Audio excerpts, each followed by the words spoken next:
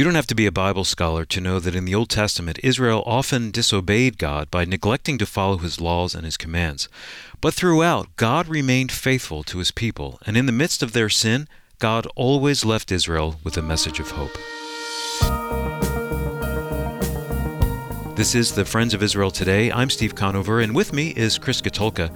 We're concluding our series in Amos, and Amos was a prophet who desired to reestablish biblical justice in Israel. And Amos wanted to reestablish biblical justice because Israel had gone astray. They became wealthy, and in their wealthiness, they've left God, and by leaving God, they became complacent when other people were being abused, their own people, and this is the reason God is going to judge Israel. But here's the thing, it's judgment. It can almost seem like, God, what's going on here? But then all of a sudden, at the very end of chapter 9, which we're going to talk about today, God leaves Israel with a message of hope. Stay with us for that. In the news, an ancient seal bearing a Hebrew name was uncovered in Jerusalem at the foundations of the Western Wall. The seal bears the name and title of the most prominent position in the courts of the kings of Judah and Israel, Adonai Yahu, royal steward, the one over the king's house.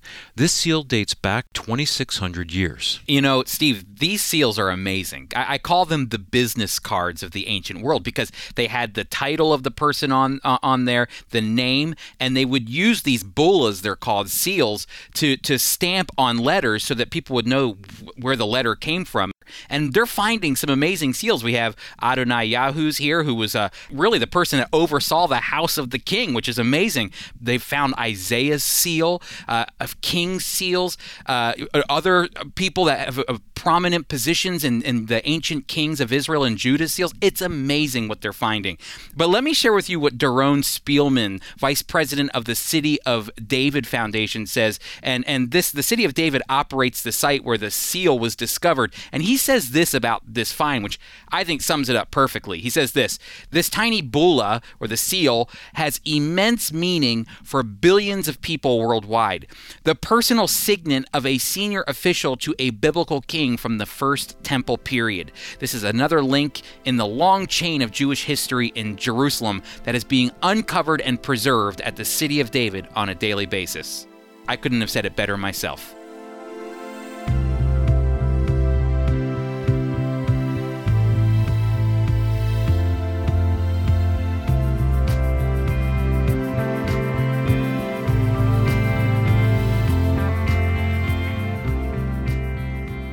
Okay, we are concluding our series on Amos today, and for the past few weeks we've been studying the reason why God called Amos, a very talented shepherd from Tekoa, and Amos was called to bring to light God's imminent judgment that was coming on Israel for the way the elite, the wealthy, the powerful were abusing their very own people.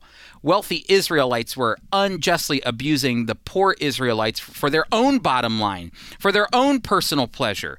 And for the past few weeks, we have looked at the issue of the neglect of upholding biblical justice in the land of Israel. And it was certainly against the law of God to abuse others for one's own gain. And this is exactly what the elite and powerful Israelites were doing.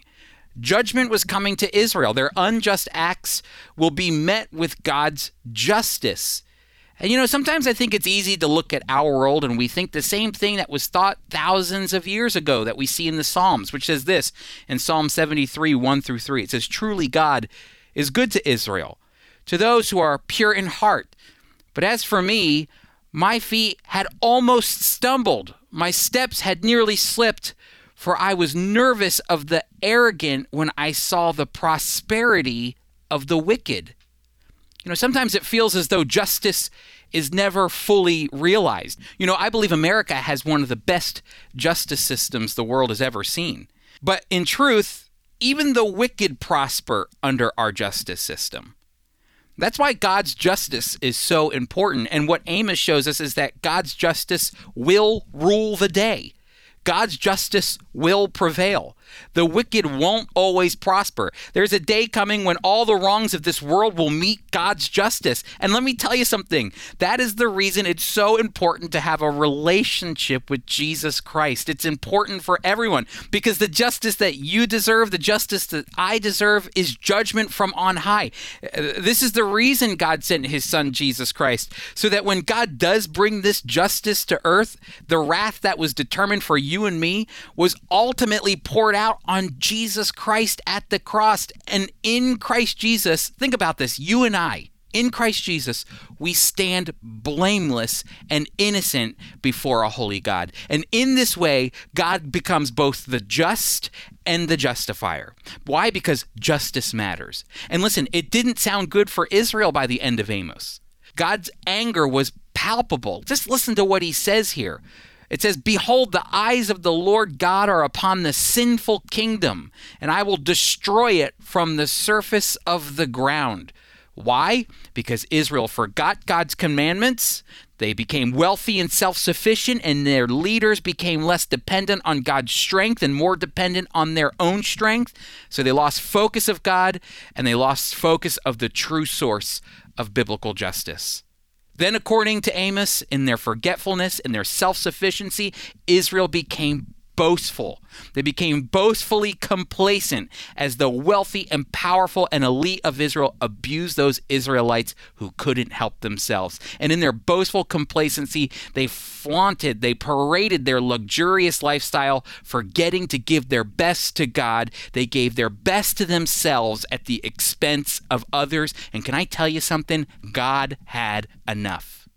And even though he gave them opportunity after opportunity to repent and turn back to him, Israel continued on in their luxurious lifestyle, just living the life they wanted to, honoring God the way they wanted to honor God. But let me tell you something about the prophets. The prophets' message was never just judgment, judgment, judgment.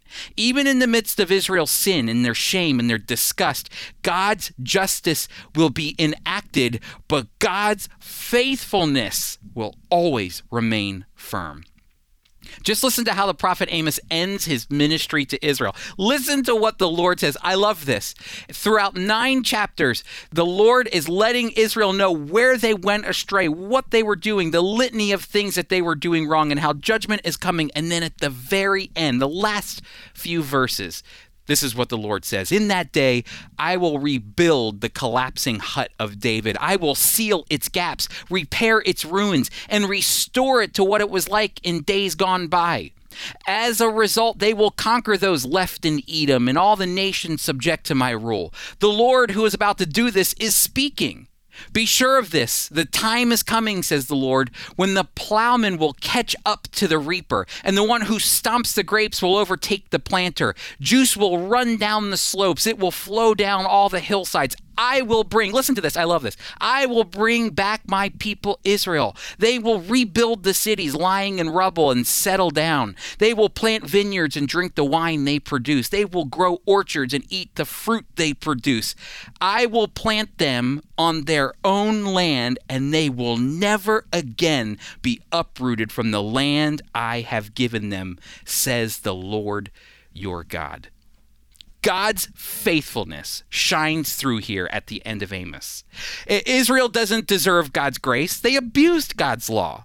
They trampled on God's grace to them. But it's God's faithfulness to his people that shines through. God is going to restore Israel despite their sin and shame. And there's a lot happening here. First, check it out. Israel was divided. Remember, after King Solomon, Israel split in two. There was a kingdom to the north. That's primarily who Amos is ministering to, the northern 10 tribes of Israel. And then you had the kingdom to the south, Judah, where Jerusalem was.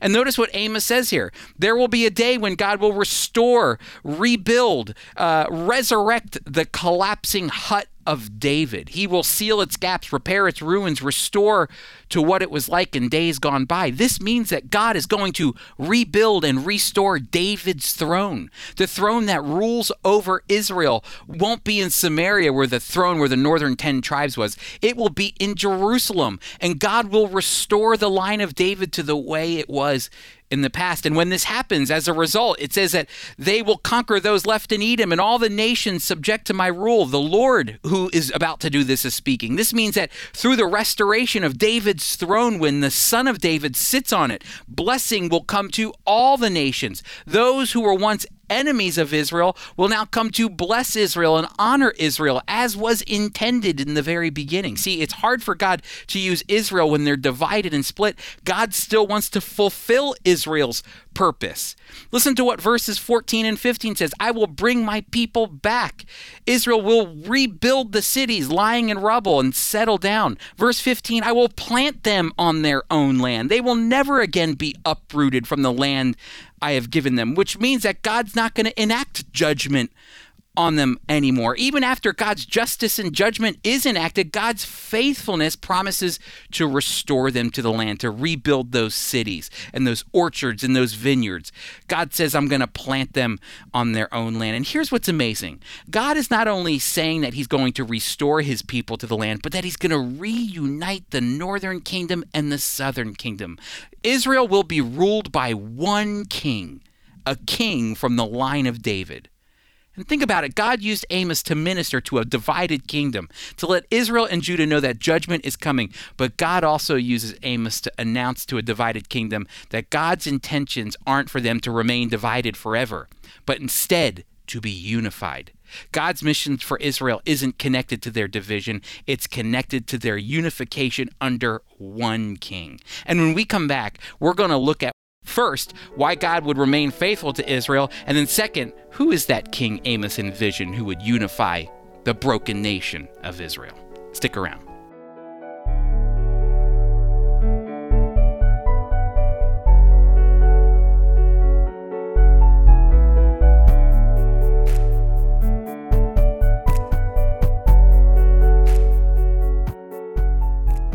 The Minor Prophets are a treasure trove of practical truths and timeless messages that speak to the human condition. During the 8th century BC, Hosea, Amos, and Micah warned that the Jewish people's rejection of God would surely bring his judgment. In his book, The Ruin and Restoration of Israel, David Levy paints a moving picture of God's deep love for his people and the hope of their restoration as he walks through the minor prophets Hosea, Amos, and Micah. To order your copy of The Ruin and Restoration of Israel by David Levy, visit us at foiradio.org. That's foiradio.org. We'll have the link on our homepage. Or you can call our listener line at 888-343-6940, and someone will return your call during our regular business hours. Again, that's 888-343-6940. To order in Canada, call 888-664-2584. Again, in Canada, that's 888-664-2584.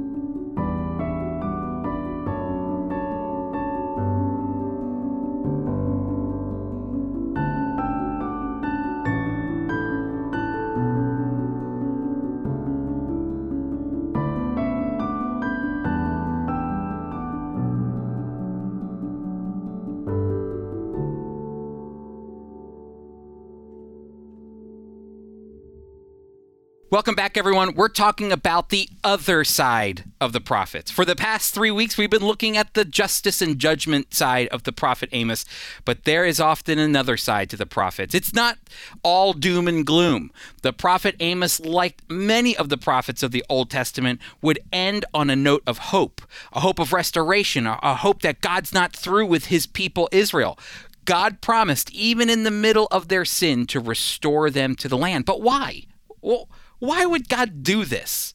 Let's be honest, Israel doesn't deserve to be restored. Israel doesn't deserve the extra grace that God is pouring out to them. Why is God so faithful? Well, it all goes back to that promise that God made to Abraham. In Genesis chapter 12 and Genesis chapter 15, God made a promise with Abraham that he would give him the land of Israel and his descendants. The land he promised him in Genesis chapter 12 is one that was ultimately given to him in a promise, a covenant that was cut in Genesis 15. And as God was making and cutting that covenant with Abraham, you know what happened to Abraham? That patriarch fell asleep, just as God wanted it. Abraham would receive the blessing of the covenant, but only God's name would be connected to the promise. See, if Abraham's name was written on that promise, I can promise you this one thing. Abraham would have broken it in a moment. Why? Because he's human. And humans aren't perfect. And humans have ways of breaking the things that are holy. Humans have ways of, in their sinful nature, ruining things. And God knew if I put Abraham's name on this promise, it's all done. It's ruined. It's the same reason in Ezekiel chapter 36, another prophet. God says that he's going to restore Israel to the land. Why? Because of his holy name. Because it's his holy reputation on the line. If God doesn't return Israel to the land, just as Amos said he would in chapter 9, then God is a liar. And that would contradict the nature and character of God. Just listen to what Ezekiel chapter 36 says here. It's fascinating because he's going to connect Israel, returning the people to the land, to his holy name. Listen to this. God says, I was concerned for my holy reputation, which the house of Israel profaned among the nations where they went. Therefore, say to the house of Israel, this is what the sovereign Lord says. It is not for your sake that I'm about to act, O house of Israel, but for the sake of my holy reputation. In the Hebrew, holy name, which you profaned among the nations where you went. I will magnify my great name that has been profaned among the nations, that you have profaned among them. The nations will know that I am the Lord, declares the sovereign Lord, when I magnify myself among you in their sight. I will take you from the nations, Israel, and gather you from all the countries, and then I will bring you to your land. I'm going to sprinkle you with pure water, and you will be clean from all your impurities. I will purify you from all your idols. I will give you a new heart and put a new spirit within you. I will remove the heart of stone from your body and give you a heart of flesh.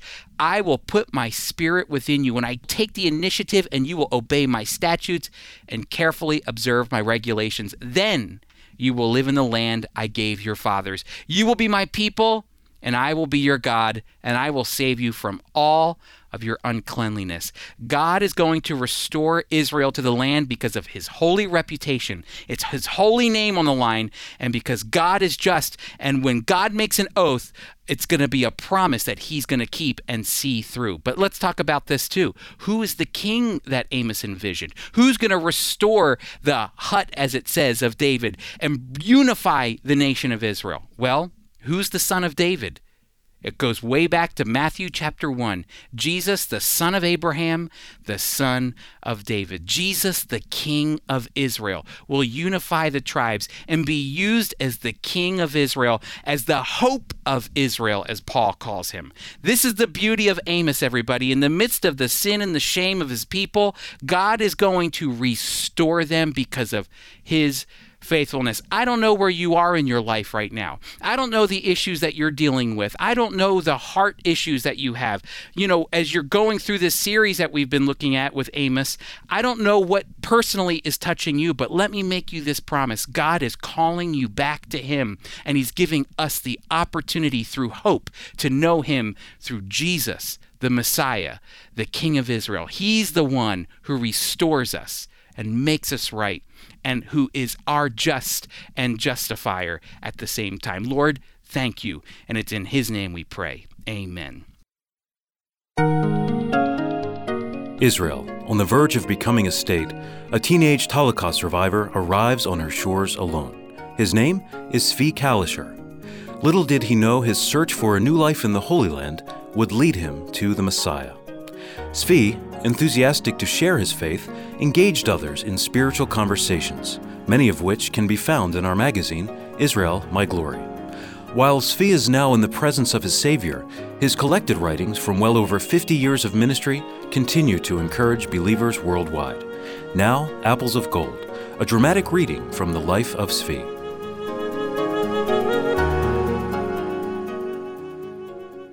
A new law was recently passed in Israel saying Hebrew Christians must now be called simply Christians. Some of my so-called friends asked, "What are you doing in Israel? You're not a Jew now, but a Christian." I told them I was born a Jew, and am living in the Promised Land.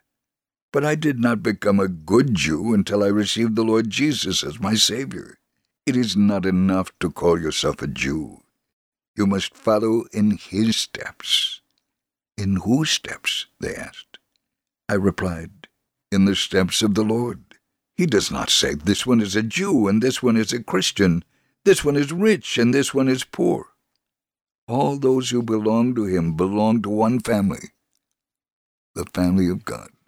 I explained that although they have more earthly property than I, my family is happier than they. Then one man said, "I want to show you what I have done." Although he looked sad, he did not understand how I could be happier than he with all his possessions, so he invited me to his home. He had a very large house, but his 2 sons looked just as sad as he. Everything seemed so empty. He finally asked, "What do you think of my house?" "It is nice, but you are poor," I replied. He could not believe his ears. "How can you say that?" he asked. I told him, "Because you have no happiness in your home. Therefore, you really have nothing at all." "Do you think you have more?" he demanded. "Oh, yes, because I have the Lord in my heart, and in Him I have great possessions." "You speak like a crazy man," he told me. I then asked, "Do you have time to come to my home? Of course, I do not have the nice things you have, but the light of the Lord is there." He and his 2 sons then accompanied me to my home. My children played music and sang for them, and my wife Naomi provided fine hospitality. He remarked, "Now I see what you mean. But how can you be so happy?" "Because it is written, whoever trusts in the Lord, happy is he."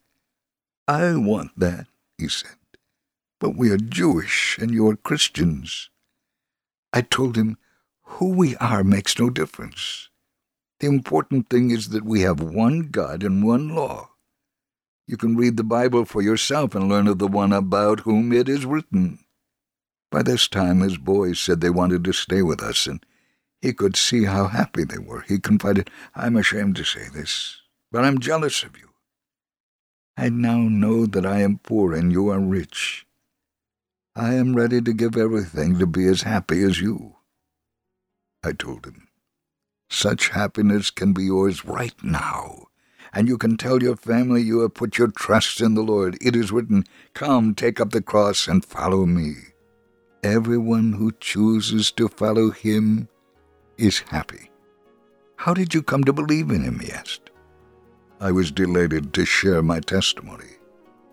And then he said, "I want to be happy like you, but I do not have the courage.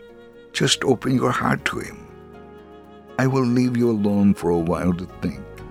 And when I came back, he was smiling. The light had come to him and given him true happiness.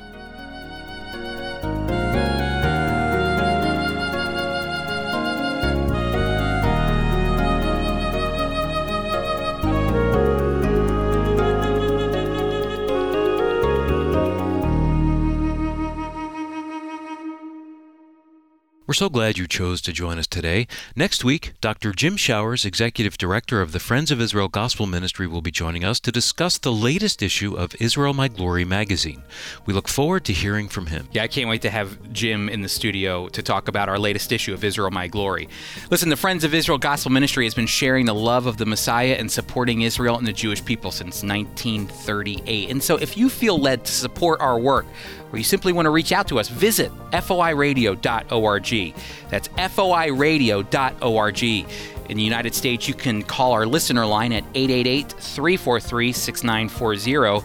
Again, that's 888-343-6940. You can also write us at FOI Radio, P.O. Box 914, Belmar, New Jersey 08099. Again, that's FOI Radio, P.O. Box 914, Belmar, New Jersey 08099. For our Canadian listeners, you can contact the Canadian office at 888-664-2584. That's 888-664-2584. Let us know where you're listening when you call or write. Our host and teacher is Chris Katulka. Today's program was produced by Tom Gallione, co-written by Sarah Fern, engineered by Bob Beebe. Our theme music was composed and performed by Jeremy Strong. I'm Steve Conover, executive producer. The Friends of Israel Today is a production of the Friends of Israel Gospel Ministry. We are a worldwide Christian ministry communicating biblical truth about Israel and the Messiah while fostering solidarity with the Jewish people.